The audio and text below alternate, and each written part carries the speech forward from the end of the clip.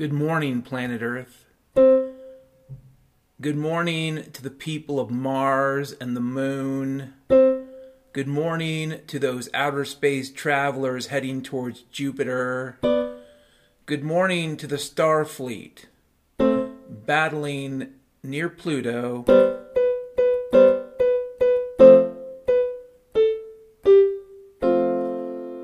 It's Thursday, July the 27th, 2023.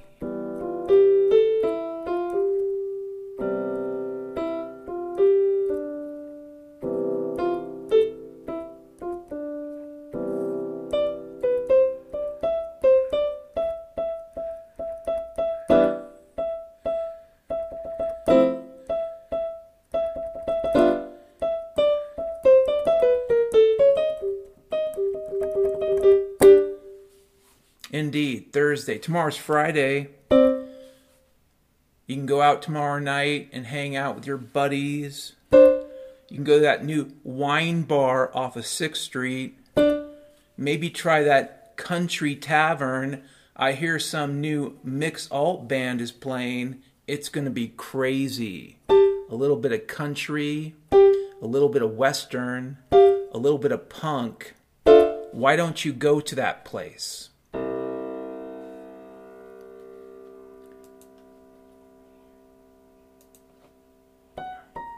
Here's an article from the Tacoma News Tribune.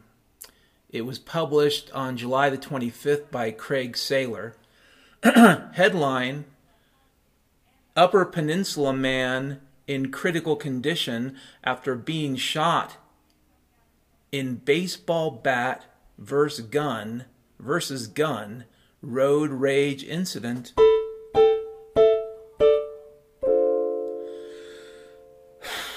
And I read on.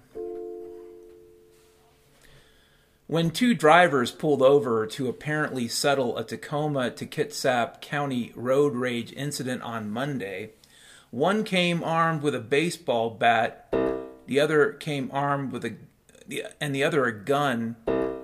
Now a University Place man is hospitalized with a gunshot wound, and another man is in jail.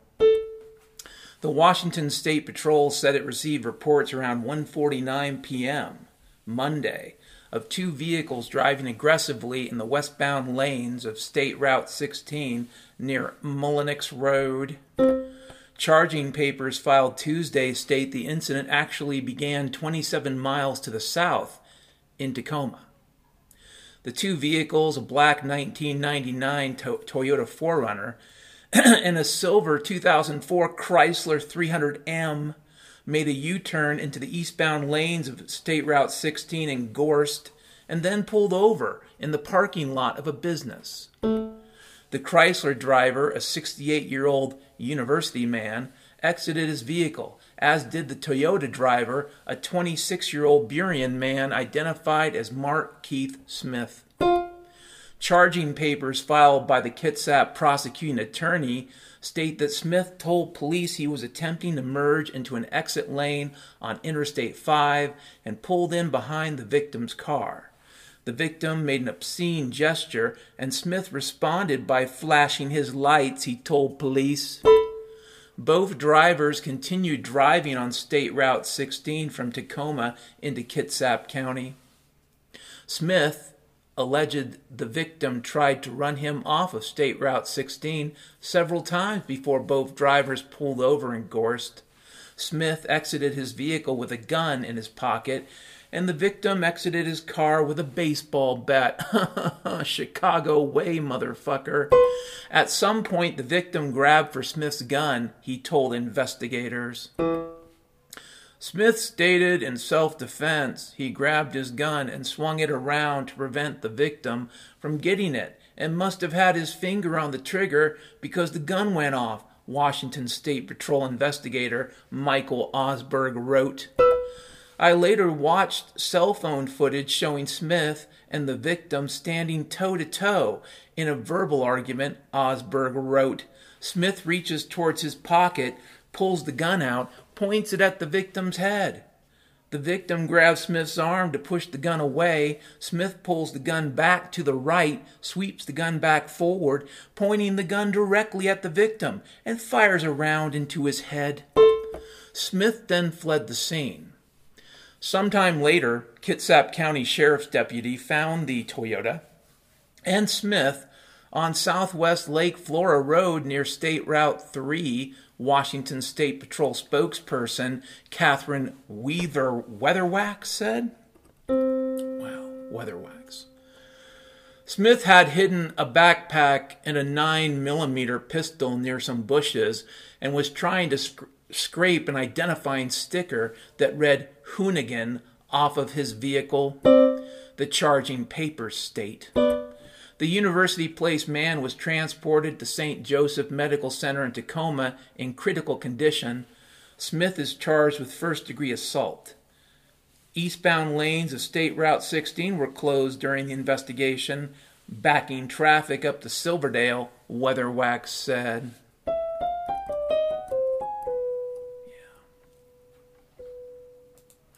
About 10 years ago, approximately 10 years ago, I was living in Seattle. I was driving home from work. About 10 years ago, approximately a decade ago, I was in downtown Seattle, driving home from work. And there was a woman with kids in her minivan. I want to repeat that. A woman with a couple of kids in her minivan, talking on her mobile phone, really, really angry. She almost ran into me. I got off at an exit, and because it was traffic, because it was slow, the exit slowed me, and I could see this woman still angry, still driving angry, with two kids in her minivan. I watched as she plowed into the car ahead of her. I don't know if she got injured. I don't know if she harmed her kids. But what was clear to me a decade ago was that her anger was way more important than A, her life, and B, her kids.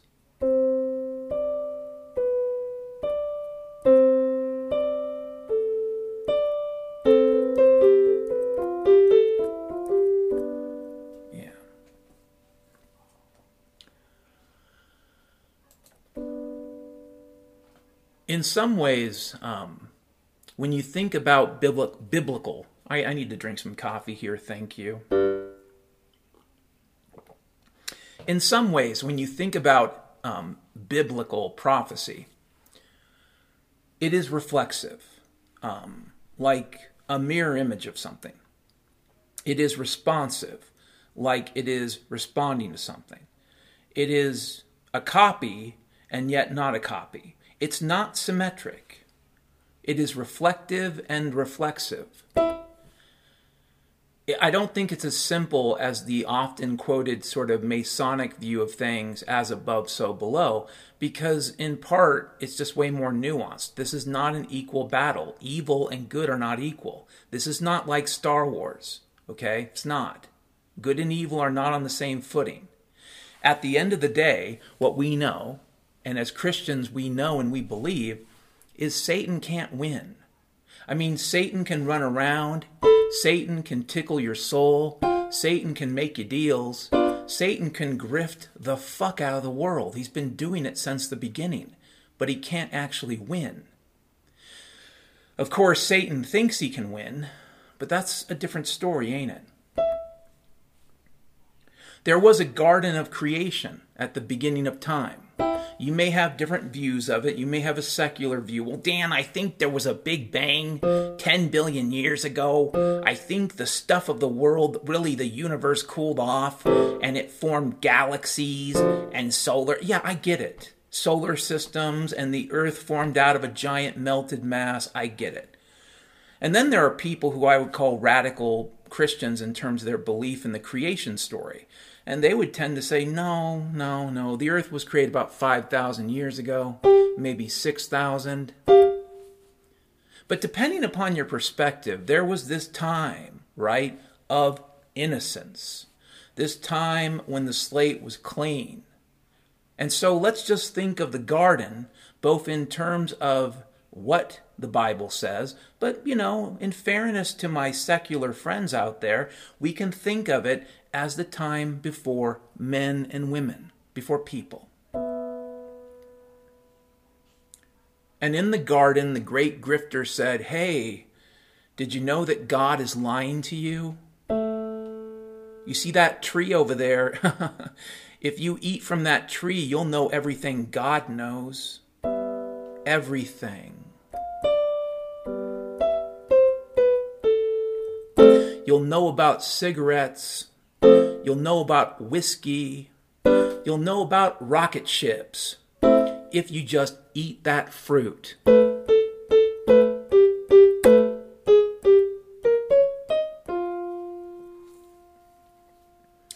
There was a garden. I believe there was a garden. And I believe at the end of times, Satan and his followers build his own, their own garden.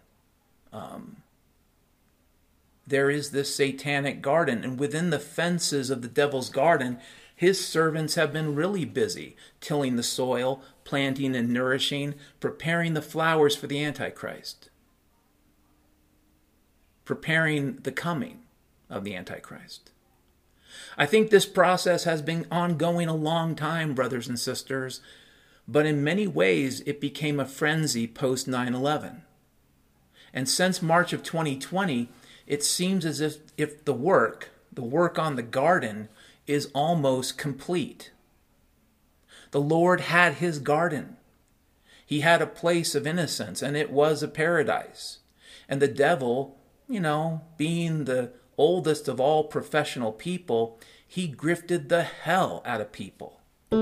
He lied to them. You see, the thing about the devil, he tells you the good stuff. He says if you eat that fruit, you're going to know everything that God knows. But what you don't end up learning is that along with all the good stuff, you learn a lot of shitty stuff. You learn a lot of fucking horrible shit. You learn about murder. You learn about rape. And you get to see with your own eyes a grown woman caring more about her anger and her mobile phone than she cared about her kids. You get to read a story about an old man and a young man so unwilling to get over their anger that they decide to, go fisticuffs, to die, to kill each other. Over what? Some issue on the fucking highway? I wish I could tell you this is going to get better, but the devil has his garden, just like the Lord had his garden. Are they equal? No. But in some fractional way, if you want to understand the paradise and bliss of the beginning, you have to see the darkness of the soil of today. And you can peer into it and say to yourself, wow, it must have been pretty cool. And yet, at the same time, we didn't get to stay.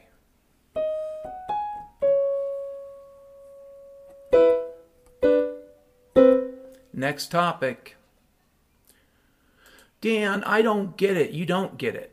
You don't get it. It's like Solomon. When the Lord offered him so many things, to include hookers and gold. And by the way, if you got gold, you can get your hookers and you can hire smart people. But instead, Solomon says, I'd like to be wise. I would like to understand to some extent what you see, Lord.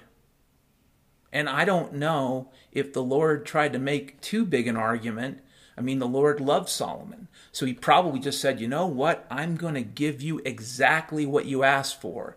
And like so many gifts in life, it's also a kind of lesson. Solomon took the wisdom and he found out something kind of horrible. It gives you the wisdom to see the beautiful, and that's great. But it also gives you the wisdom to see the crap. And the problem with the human race, whether it was, 4,000 years ago or 3,000 years ago or today, whether you're talking about Solomon's time or today, the problem about the human race, 3,000 years ago or today, is that it turns out there's way more people like these dipshits on State Route 16 or the woman I was talking about or any number of cases. There are way more people who would promote the madness of 2020. There are way more people who would scare their neighbors to fucking death as they did during the COVID, and they're still doing, my friends. With the wisdom comes the knowledge that there are good people, but there are a shit ton of turds. Next topic.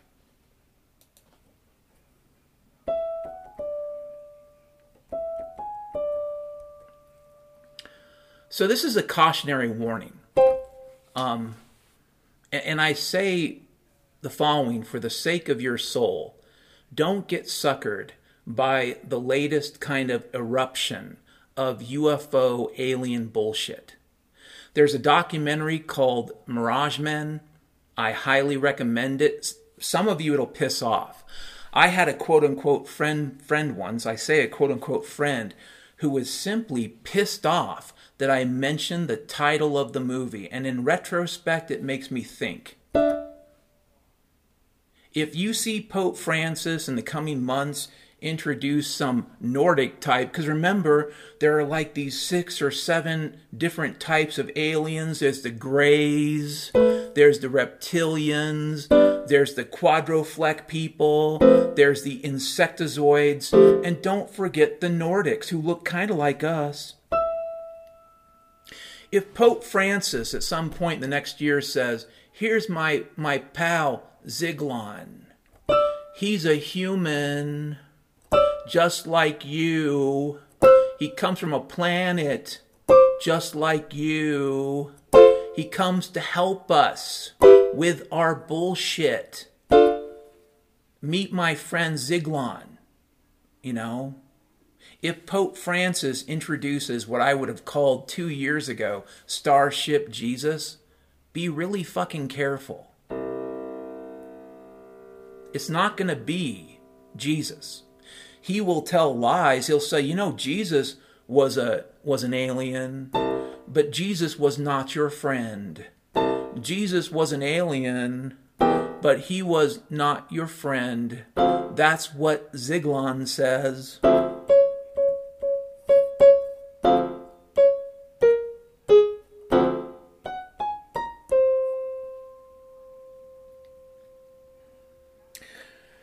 It feels right now as if there are tremors in the world.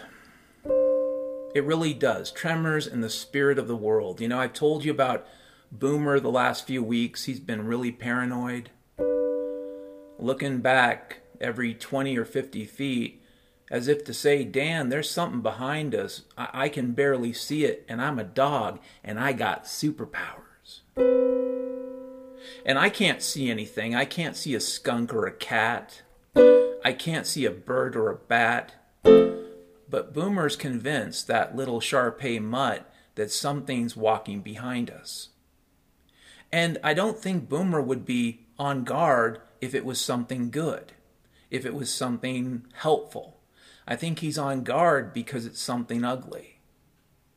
There are tremors in the spirit of the world right now. If you're sensitive to it, if your third eye hasn't been totally carpet bombed by Ukraine, drag queen, story time, BLM, Chapchas, race war, Trump, Biden bullshit, if you can still sense things that are actually true, maybe you can sense the tremors in the world. Maybe.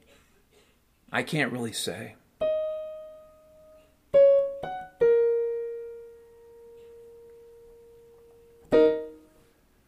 Don't be surprised.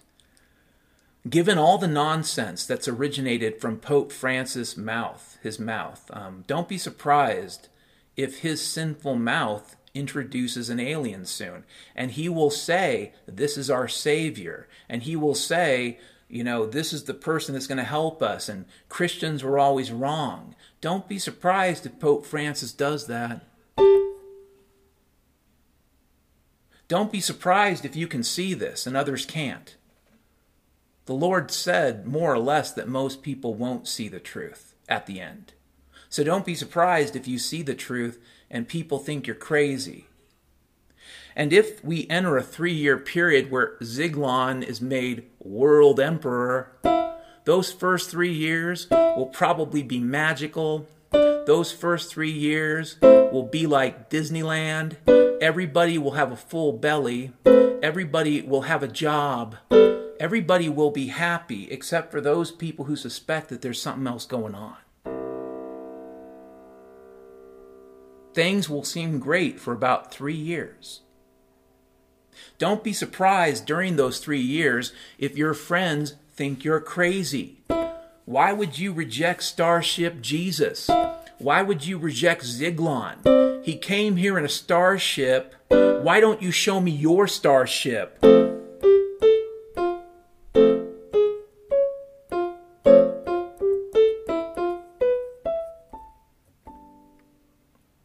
Yeah, why don't you show me your starship, Dan? Show me your spacecraft. Show me your capsule. Have you been to the moon, Dan? No, I haven't even been to space. And believe me, of all the tiny clubs that someone might comment about, less than 700 people have been to space. What would George Carlin say? It's a real small club. You're never going to be a member. It's a real small club since 1961. You should research how many people crossed the Atlantic in the 10 years after Lindbergh crossed the Atlantic, between 1926 and 1936. I would say it was a sight more than 700 people. And if you come back, well, Dan, space is really, really, really hard. To be able to say you've been to space, you only have to go up about 50 fucking miles. Lindbergh crossed, I think, a couple thousand miles in a rinky-dink mail plane that almost crashed a couple times. Tell me again about how easy it was for Lindbergh to do it and how hard it is to get somebody up about 50 fucking miles. Well, Dan, I'm comparing apples to other kinds of apples, shithead. Next topic.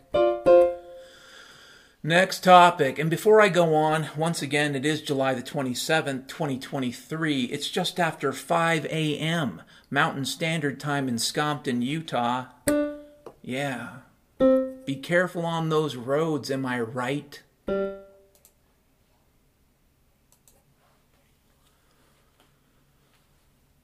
Pope Innocent I was the Bishop of Rome from 401 AD to his death on 12 March of 417. From the beginning of his papacy, he was seen as the general arbitrator of ecclesiastical disputes in both the East and the West. He confirmed the prerogatives of the Archbishop of Thessalonica and issued a decretal on disciplinary matters referred to him by the Bishop of Rouen. He defended the exiled John Chrysostom and consulted with the bishops of Africa concerning the Pelagian controversy, confirming the decisions of the African synods. The Catholic priest-scholar Johann Peter Kirsch, 1500 years later, described Innocent as a very energetic and highly gifted individual who fulfilled admirably the duties of his office.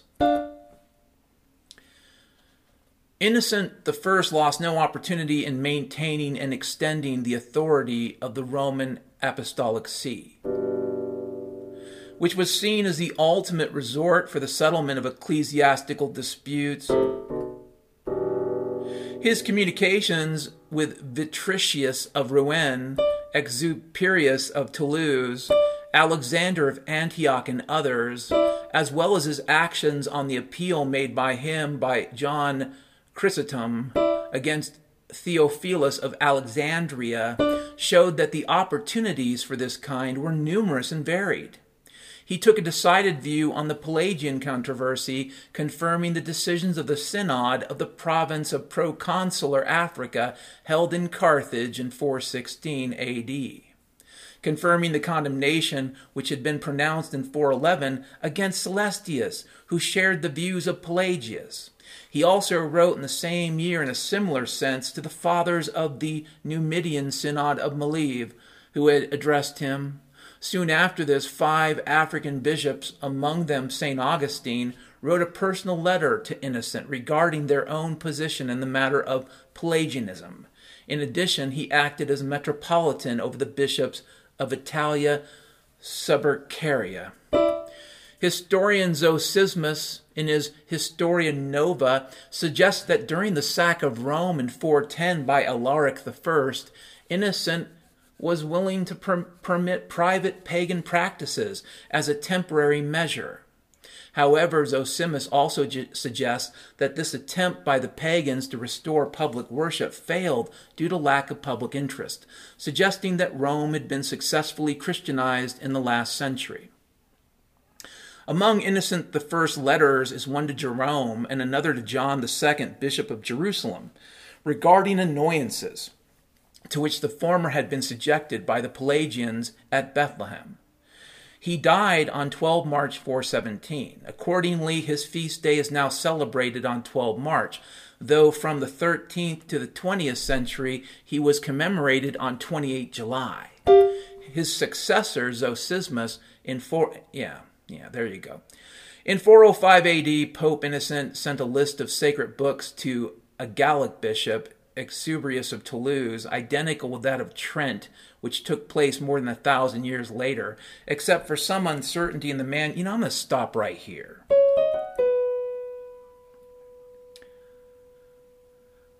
If you ever end up going on the internet and you expect to find the truth about anybody at this point, you're probably going to be disappointed. Here's what I'll say about the Bishop of Rome, Innocent. I'm not going to say Pope, because he was the Bishop of Rome. Calling him the Pope is more about the Romans than it is about Christianity. But here's what I'll say. He was the first, quote-unquote, one of the first, quote-unquote, popes about less than a century after Constantine made Christianity the state religion of the Roman Empire. And, at that point in time, the Roman Empire was split into 2 halves, the Western and the Eastern. And the Eastern had its own church. That's why you still have the Greek Orthodox Church today. It's also why if someone asks you, when did Rome fall? And you say, well, I don't know, sometime in the 5th century, you're wrong. Rome fell in 1453 when the Turks scaled the walls of Constantinople, the last holdout of the Eastern Roman Empire. That's when Rome fell. Make no mistake, when Constantine made Christianity a state religion, he chose to take that power and somehow reinfuse the Roman Empire with that power. You can believe the propaganda about how he was on a battlefield and he saw a glowing cross, but that's not remotely what happened. And then later, when Constantine supported the Council of Nicaea, he more or less rubber-stamped people, human beings, picking which books would be in the Bible and which books wouldn't. And as I said before, the word survives the human hand. The human hand is weak compared to God. The devil's hand is weak compared to God. But that doesn't mean humans don't attempt to be shitheads. They do it all the time. The fact that he was called an innocent, Pope Innocent, I think is funny. Because in today's terminology, we would say, well, he must have been such a good person. But we'll never know the truth about him any more than we'll know the truth about a lot of other Roman emperors. And I say Roman emperors because that's what Pope Innocent I was, a Roman emperor.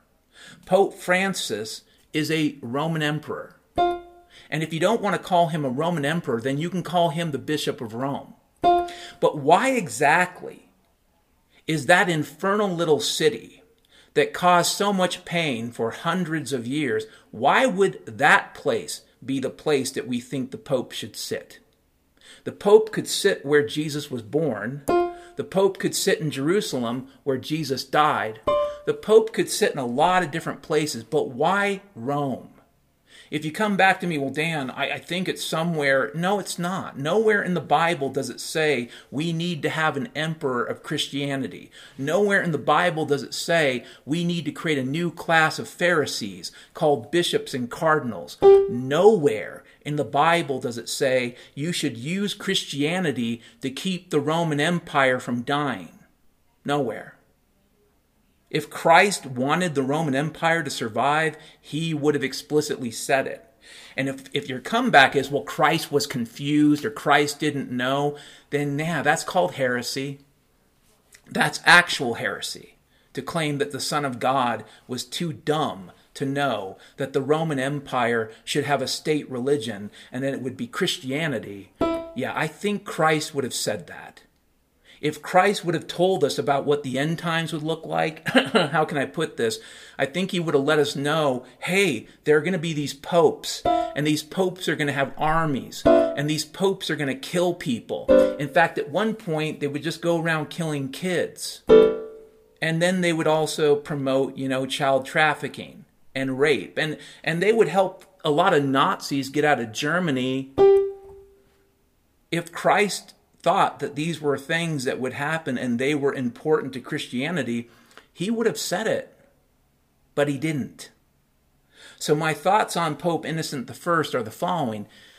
You can believe the garbage you find on the internet. You can believe the garbage that the Catholic Church will tell you. That is your choice. At this point in history, we all have to make choices. The Lord gave us free will, and we have to choose. But if you're going to choose the Emperor of Rome, I'm not going to call him Pope. I'll call him Emperor. I'll call him Bishop of Rome if he has humility and to recognize that he is equal to all others. But that's not the truth.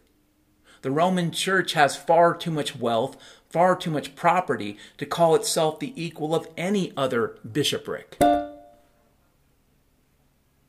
Pontifex Maximus. I believe that's another name for the emperor.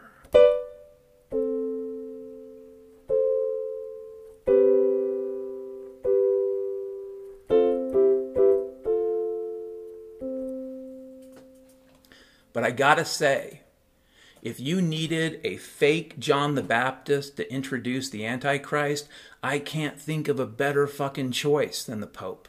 I can't. Pope Francis has said there ain't no devil. And then he came, but I was wrong. Well, let's think on that for a second. Catholics will tell me the Pope can't be wrong. And yet Pope Francis has been caught in one public relations blunder after another. He says there's no devil, then he says there is. So which Bishop of Rome do you want to believe? The one that says there is a devil or the one that says there isn't? And if you think the corruption of the Catholic Church is a recent phenomena, you haven't studied its history. You certainly don't know about the Borgias. Corruption, evil, darkness have been part of the Vatican since the Western Roman Empire fell. And when the Western Roman Empire fell, as I've said before, a zombie rose up in its place. And a lot of people treat it like a religion, but it's really an empire. Next topic.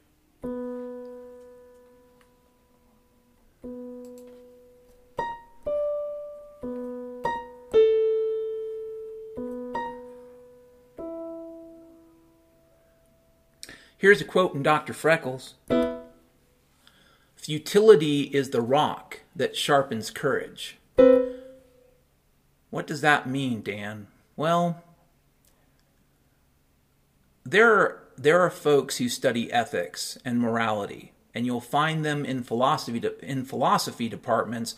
You'll find them in a missionary school or a Bible college. You'll find them everywhere. People who study both ethics and morality, who study the question of how do we know what is right and wrong, and also who talk about a specific formula for right and wrong. Ethics, morality. They're not the same thing, really. And there have been philosophers in the last 100 years, last couple hundred really, who promoted the basic idea of utilitarianism, which means that the end justifies the means. And it's not new, really. It goes back to Thrasymachus in Plato's Republic. He's the one that makes the argument, 2,400 years ago, right? Might makes right. If you got power, you can do it. If you've got a big enough bat or a big enough gun, whatever you end up doing is right. I had a quote-unquote friend once, about 20 years ago, and he told me that what is moral is what you can get away with. He didn't even say what is moral is what's legal. He said if you can get away with it, it's right. And at the time, I was still an atheist, so I shook my head and I thought, this guy's an empty vessel. But I really didn't have much filling my vessel, so why should I comment? Maybe this craphead was right. Maybe if you can get away with it, right, it must be okay. And I know of a lot of folks in the anarchist movement, you can call them Stirner types, based on that 19th century relic, who kind of feel the same way. If you've got the strength and the power, if you've got a bigger bat or a bigger gun, then whatever you say is right, and let the slaves just die by the wayside. That's the way it should be. But then there have been other thinkers in the last couple hundred years, and many of these come from the world of existentialism, but not all of them. And one of them, Immanuel Kant, would have said, wait a minute. Nobody can predict the future. You can't. Nobody can. God can because he controls the future, but no human can predict the future. So if you see someone drowning and you say to yourself, I can't possibly save that person, ergo I should do nothing, Immanuel Kant would say, you're a coward. You're a coward. Before the world, before right and wrong, before God, you are a coward. You don't know what's going to happen. You could jump in the water. You could drown. You could jump in the water. You could get eaten by a shark. You could jump in the water and you could possibly save that kid. And it gets worse from here. You could jump in the water. You could save that kid. And that kid could grow up to be a giant turd, which so many people do these days. And that kid could end up causing harm in the world and hurting people. You simply don't know. You can't know. But what you can do is try to do the right thing. You can make the moral choice irrespective of predictive outcome because you simply cannot know. A lot of the things that we confront right now as Christians, and even as non-Christians, as anarchists, libertarians, people who want to live in a free society, a lot of the forces we confront seem huge. And I think a lot of that's smoke and mirrors bullshit. But even if it is, it doesn't matter. You remember that Twilight Zone episode with the giant, the inflatable giant, the giant that was filled with hot air? Well, the little human people living in the cabin didn't know that. They simply saw a giant that was 300 feet tall. And yet, the silly little human with his pistol shoots at the giant, and the air starts coming out, and then they find a tiny spaceship with tiny little people living inside, and they scream, oh my God, the humans are coming for us. Oh my God. Giant fake alien didn't work.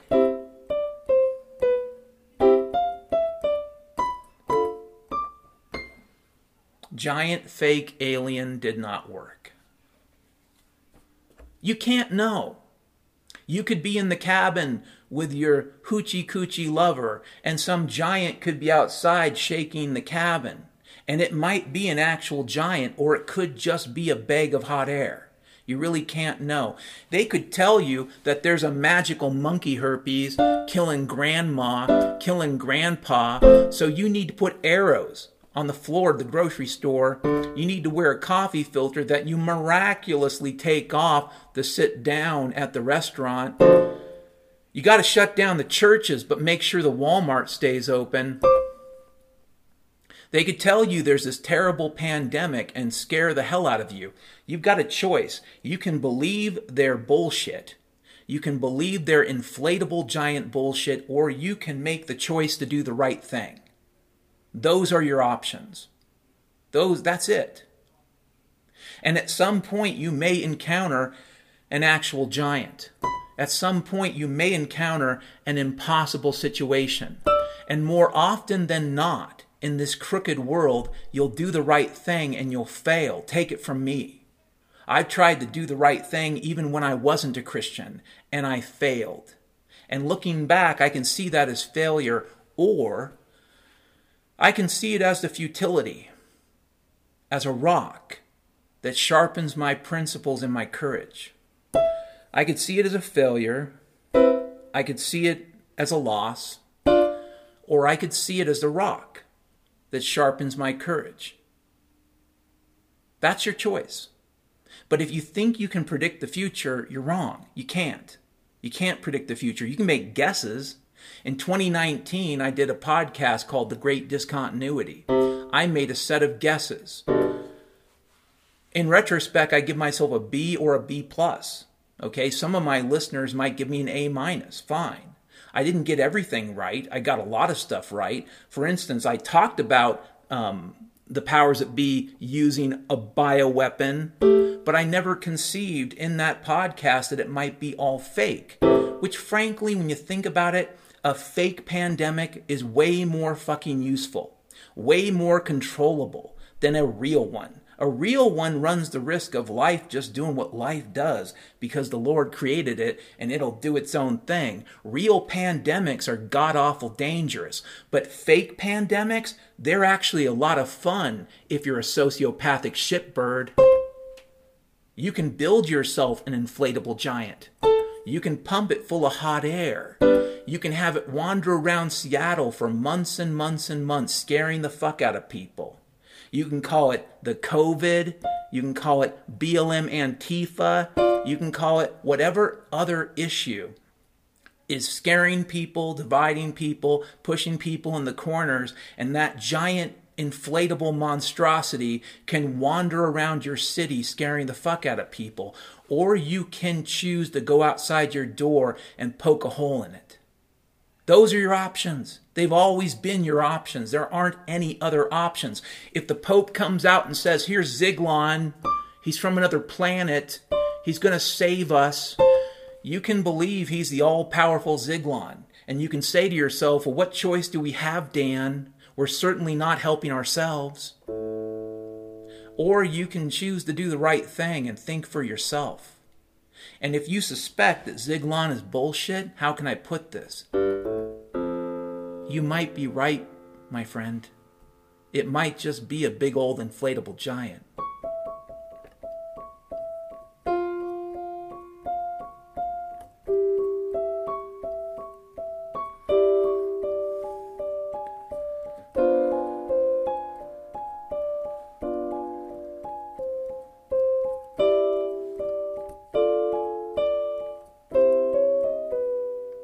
Next topic. By the way, you could say that, well, Dan, you're quixotic, and maybe it's based upon a story called Don Quixote by Cervantes. And I could be quixotic, maybe, but here's the difference between me and Don Quixote. I'm not putting the power into the illusion. In fact, I would argue that all the crazy people of 2020 were the quixotic ones. They saw giants when there was only a giant bag of hot air. So who's the quixotic one, motherfucker? Next topic.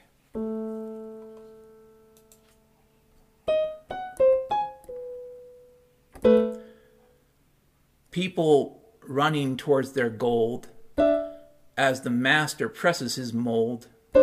People running to the sin, ready to give in. And the dark one laughs. The joke's on him. A nation of slaves acting like kings. A nation of rapists, a nation of thieves. And in a trembling voice you ask, God, why did you do this? Why'd you do this to us, God? And the Lord looks down with a frown and says, buddy, you broke it, you fix it.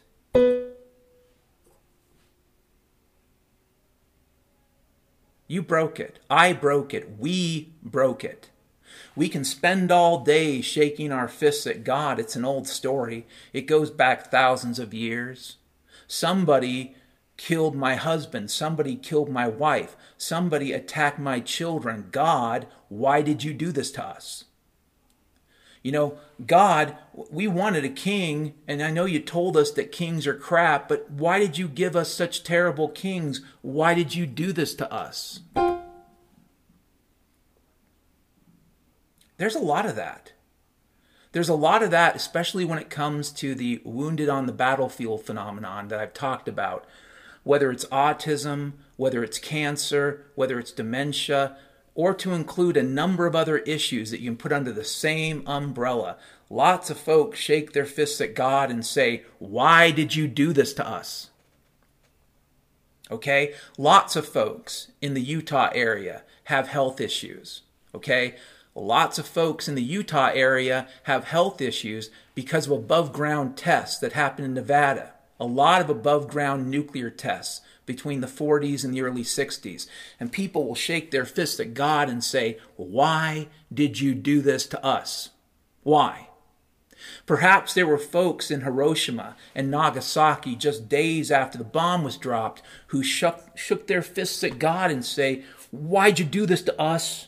Why did you burn us alive? I'm sure there were good Germans who survived Dresden who shook their fists at God and said, why did you do this to us?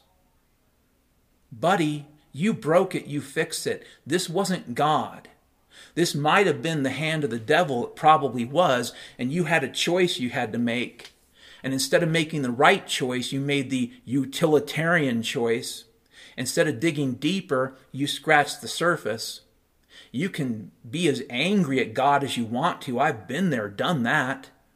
But the problem is my reason, my logic takes me back to the same place. God didn't do this to you. Other people did this to you. Yeah. God didn't create the hydrogen bomb. Humans did.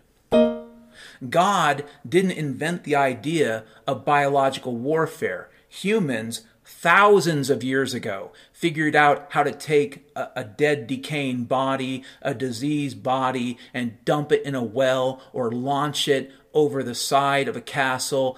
God didn't do that. People did that. We broke it. We have to fix it. Now, according to prophecy, the likelihood that we're going to have enough people who are ready to fix it is pretty much zero. But that doesn't mean we can't. It just means we probably won't. And a lot of folks will spend all day shaking their fist at God and saying to themselves, oh my, why did the Lord do this to me? As their home is taken from them by the bank, as the cops bust down their door and shoot their dog, they shake their fist and say, Jesus, why'd you do this to me? Are you testing me? And the Lord looks down and says what he said to the Israelites, and he'll say this to you. You broke it. You fix it. Next topic.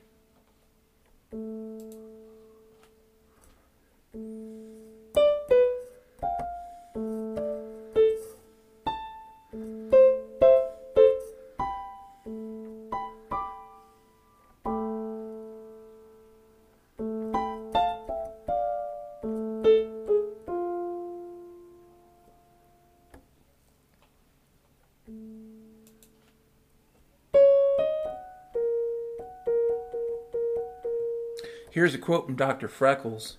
The closer you get to the truth about the devil, the more of his workers turn their gaze towards you. The closer you get to the truth about Lucifer, the more of his demons turn their gaze towards you. The closer you get to the truth about evil, that it's a choice, that you can reject it, the more of his soldiers turn their eyes towards you, Dr. Freckles. What does that mean, Dan? It means be careful. I said this in a podcast a few days ago, and I'll say it again. There is very little likelihood that you or I know who the Antichrist is. We can make guesses. I mean, I'm beginning to suspect that there's a high likelihood that he will be revealed soon. And I believe, I can't prove, that the person that will reveal the Antichrist is going to be Pope Francis. That is a prediction. Is it a certainty? No. Is it a good guess? It might not even be a good guess. It is a guess based upon intuition. But as the Lord says, he's going to come like a thief in the night. So there's very little chance that you're going to know for sure. But let's say you built a database of all men between the ages of, let's say 25 and 45. Build a database of all men between the age of 25 and 45. They have to be single men. They can't be married. They can't have kids. Single men, no kids. They probably have to be Jewish. They can't really be somebody known, but at the same time, they are likely to come from a position of power. Whereas the Lord came from a very basic existence, I'm pretty certain that the devil is going to promote his son as someone that comes from privilege. So if you built a database of all men on planet Earth between the age of 25 and 45, assume college educated, assume Jewish, assume rich, or coming from a rich family, I would venture to guess that that list might be as small as 5 million men. And you say, well, that's a big number. Not for somebody that works with databases, not for me. And then you take their photographs and you say, in fact, you don't even have to. You get an AI to use the standards of symmetry, the standards of art, and say, AI, I've taught you what beautiful is. I've taught you what that kind of desert sort of austere, attractive is. Go ahead and find that list within the 5 million. And I bet you get the list down to about 5,000. And if out of that 5,000, you're able to get it to, like, let's say 100, and then you actually end up by accident picking the right one, you would be better off etching that name in stone and tossing it into the river, as I said before. You would be better off keeping it to yourself. If you happen to be right, especially before the revelation, before the beginning, before the false prophet, the false John the Baptist says, hey folks, a starship just entered orbit. It sent us a signal. It sent us an alien signal. NASA decoded it. It's an alien signal. The starship entered orbit. Ziglan's on his way.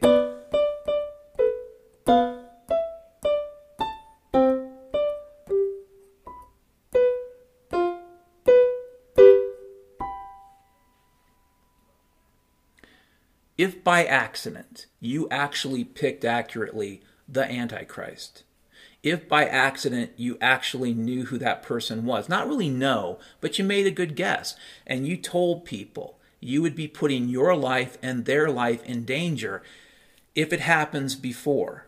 And there are Christians who believe in something called the rapture. Not all Christians do. And as a good friend of mine has said, it's not salvation critical, because it's prophecy. And none of us can know for sure. Prophecy is important. It gives you signposts. It gives you a map. And I believe when things do happen, it provides the basis for faith. It is a miracle. But, it's prophecy. And none of us are so brilliant that we're going to figure out all the details.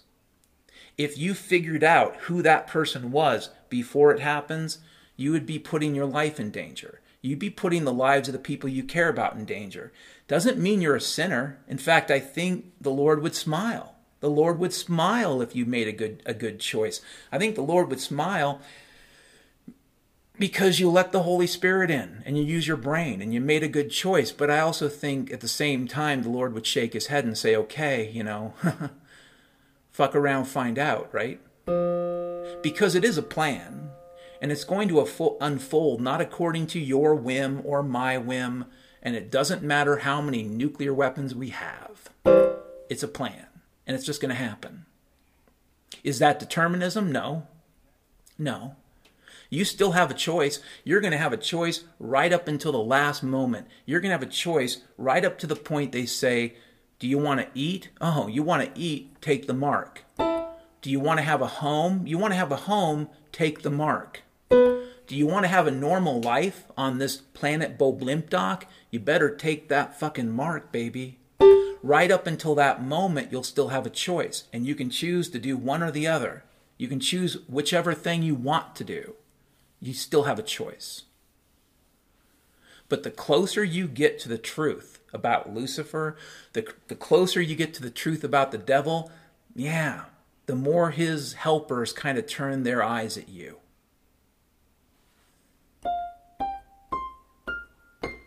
Here's a little truth about the devil that I've told people in the past, and if you're a Satanist and you're listening to me, you better fucking listen up. The devil hates all people. This is obscured by a lot of pop culture bullshit. The devil hates the whole fucking human race. But of the entire human race, do you know who the devil hates the most? Oh, it's Christians he hates. No. It's the Mormons. No, it's not the Mormons. It's Jehovah's. No, it's not Jehovah's Witness, and it's not the children of Jacob. The people that the devil hates the most are his own followers, his own sycophants. The people that preach his word are the ones the devil hates the most. This is free advice. This is truth. This is the truth that could save your fucking soul. Not just your life, but your soul. Of all humans, the devil hates his followers the most. Of all humans, the ones that will really face tremendous torture are the ones that love Lucifer. Because he's disgusted by it. He doesn't want your love. He doesn't want your worship. The devil, since the beginning of mankind, has only wanted one thing: God back. You want to know what a jilted lover is? That's Lucifer. Lucifer was the most beautiful of all angels. Lucifer was the most beloved of all angels. God loved Lucifer above all, and then God created man. Do you think that bothers Lucifer just a little bit? He hates you. But if you claim to love him, he hates you the most.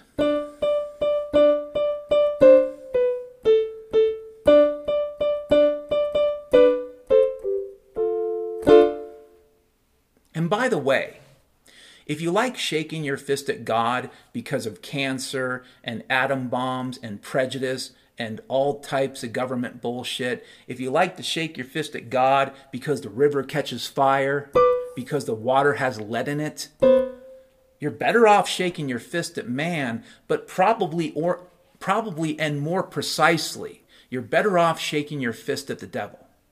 Just some free advice. Next topic. Dan, I can't believe it. No, you can't, buddy. But I think you will soon. You just won't have a fucking choice. Fire in the heavens. Smoke in the air. The dragon gets closer. Not one soul dares to care. All that is left is the rubble of the human mind. All that is left is the soulless for demons to find. And if you are the one who waited till when? Again? Tell me, what were you waiting for? The end? You hear it from above, noise from the mountain, the dragon's breath blows, no one really knows. All that is left is a world of pain. All that is left is nothing to gain. And you said, be patient to the Lord. Give me some time, Lord. What did St. Augustine say? Make me chaste, but not yet. What was that, St. Augustine? Say it again. I think the Lord is bored. Bored. They sang the song for the many. A song heard from far away around the world. The saints and the angels all as one. There's no more time for fun. All their voices praising God. All their voices erasing fear. And you said, please, can I have another beer? But silence. A rumble. A chastisement in flame and stone. Brother against brother. Father against son. Sister against mother. Everything undone.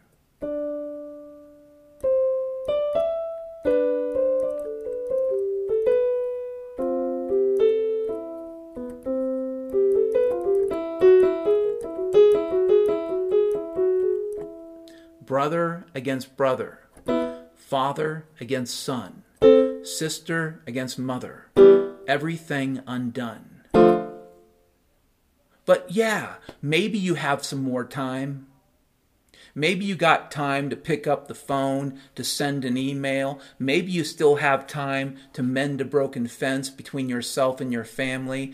Maybe you still have time to ask for redemption, to pray, to get a Bible, to read it. Maybe you still have time. My advice is you might not have as much time as you think. It's just some advice. Dan, but Pope Francis is going to tell you all kinds of crap.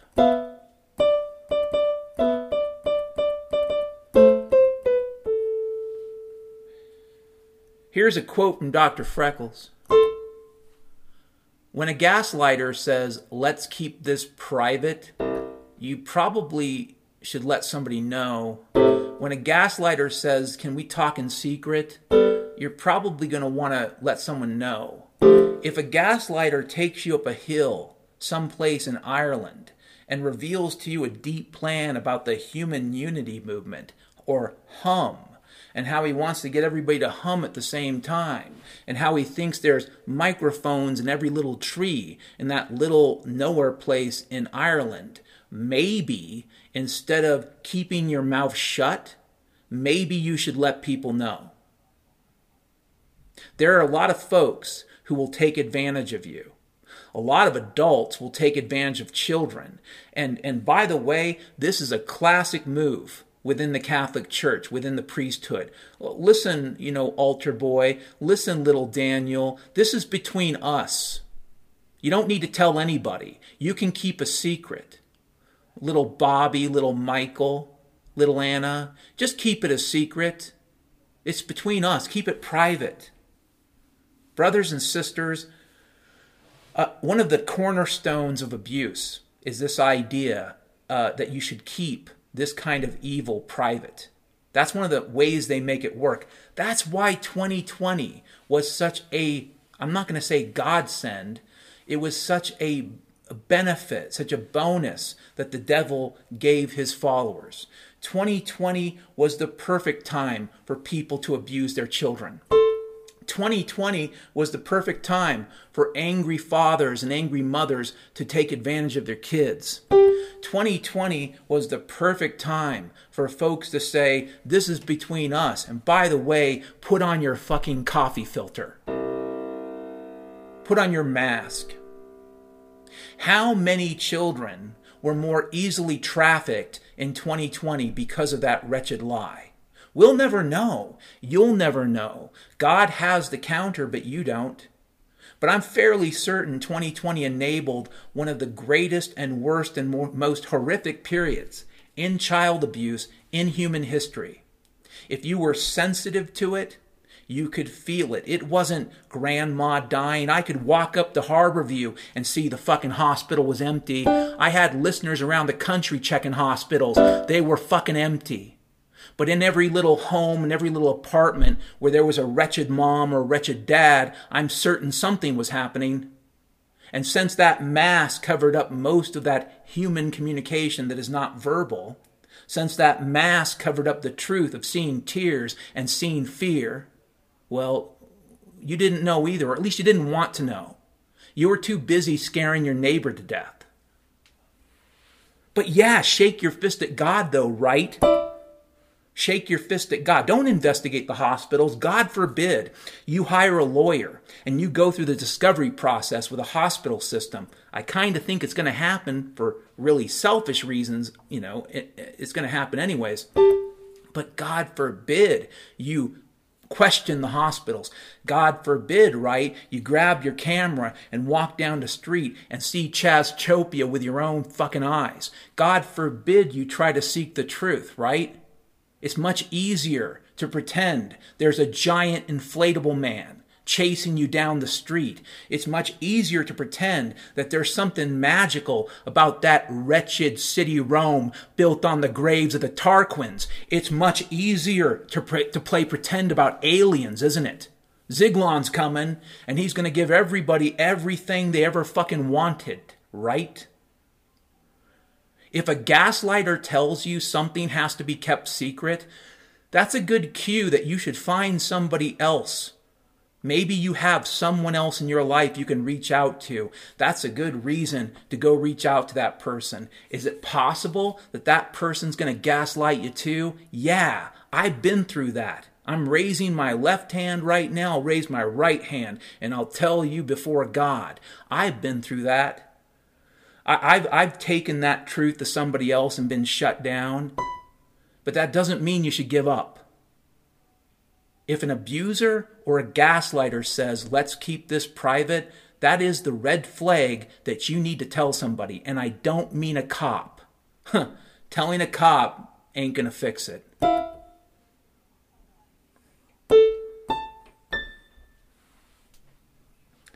If you listen to this podcast and you like it, I don't know why, because hey, sometimes it's really heavy. But if you listen to this podcast and you like it, I just want to give you some information. Number one, and if you can sense it in my voice, there's a reason for it. The situation I'm in right now, as far as my living situation, is not that great. It's not something that's being done to me by bad people. It's actually just a situation people find themselves in. They don't have enough resources. I don't know anybody with extra resources. Nobody has extra money. For all that printed money that supposedly was printed in the last decade or so, and I think it was, most people I know don't have a fucking wheelbarrow or the money to put in it. So yeah, the reality is I could be homeless in about a month. And if I'm a good Christian, I should face that to the extent possible, unafraid, and I'm going to. I should also have the faith that God will provide, and I'm going to try to keep that faith. But it doesn't change the fact that in a few weeks, I'm simply not going to have a home. So you should know this. Does it mean you should give more or less? That's up to you, brothers and sisters. Can I use some help? Absolutely. Probably everybody in your family, if you're like me, probably everybody on your block could use some help. Number two, take care of your food, your water, your shelter first. Before you give random people on the internet money, take care of the things you need to take care of. Number three, there are probably people in your life that you love who could use some help. Help them first before you help a random stranger. Number five, if you've set aside food for your family, for your kids, about 6 months, I think if you need more than 6 months, like I said, there's no basement big enough. But if you set aside 6 months worth of food for your family, make sure you're thinking about your dog, your cat, your parrot. I have a special place in my heart for dogs because I think that your dog will lay down your life for you. Even your little chihuahua will do what it can to protect you. So if you're thinking about your family, think about your whole family when you're prepping. And yes, we are in strange times, possibly dark times. I would suggest, you don't play it too loosely at this point, but it's also not the end of the world. And one of the things the Lord wants us to do, especially in the face of evil, is to be joyous, is to be happy, okay? So if you have the extra resources, once you've done all the other things, take care of yourself psychologically. Try to find some peace in the world for yourself. If that means going to some restaurant, if that means going to a movie, and while the grocery store still has steak and potatoes and other things, if that means cooking a good dinner for your friends, aka a fellowship offering, if that means all those things and other things, as long as you're not harming yourself or harming others, the Lord smiles, okay? So do that before you send a random stranger your money. But if you've done all the above and you still have bazillions of dollars left over, that is good. You can donate as much as you want to. If you're a Texas billionaire and you said, well, Dan, I don't know what to do with my millions of dollars. I just spent it all on cocaine and hookers. And you can only have so many cocaine and hookers. Then you can go ahead and send me that money. Okay, send me $1 million. I'll tell you what I would do with it. I would take care of my food, my water, my shelter. I would take care of the people I care about. In that order, I would help and help myself and try to the extent possible, keep podcasting. Maybe even improve the show. Can I say those words unironically? Can I say those words without a little bit of a crooked smile? No, because the reality is I don't think podcasting or websites or blogs or Bitcoin or any of this technology is going to amount to a pile of shit pretty soon. But while things are what they are, why not try to be happy? So if you have the resources and you like my podcast, you can donate as much as you want to. The truth is, other than a couple people, my donations have dried up completely. They've dried up more or less. And the person that has been mostly donating, I can't just beg money from him because he has a family. So if you have the resources and can donate $20, for example, or whatever, I'd appreciate it, but you don't have to. In fact, just by listening, you're donating your time.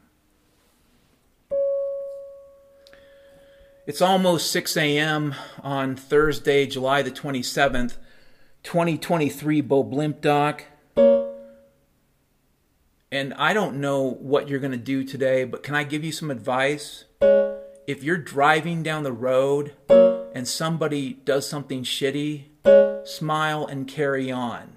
If you're walking down the street and someone's acting like a jerk, smile and carry on.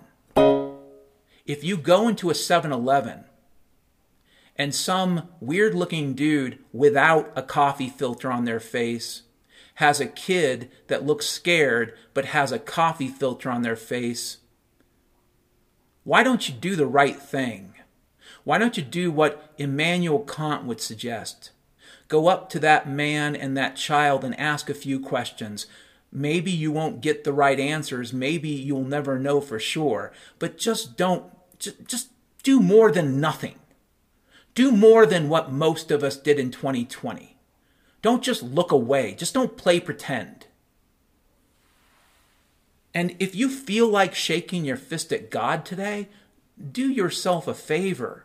Shake your fist at the right fucking target. And it's not God. Have a great day.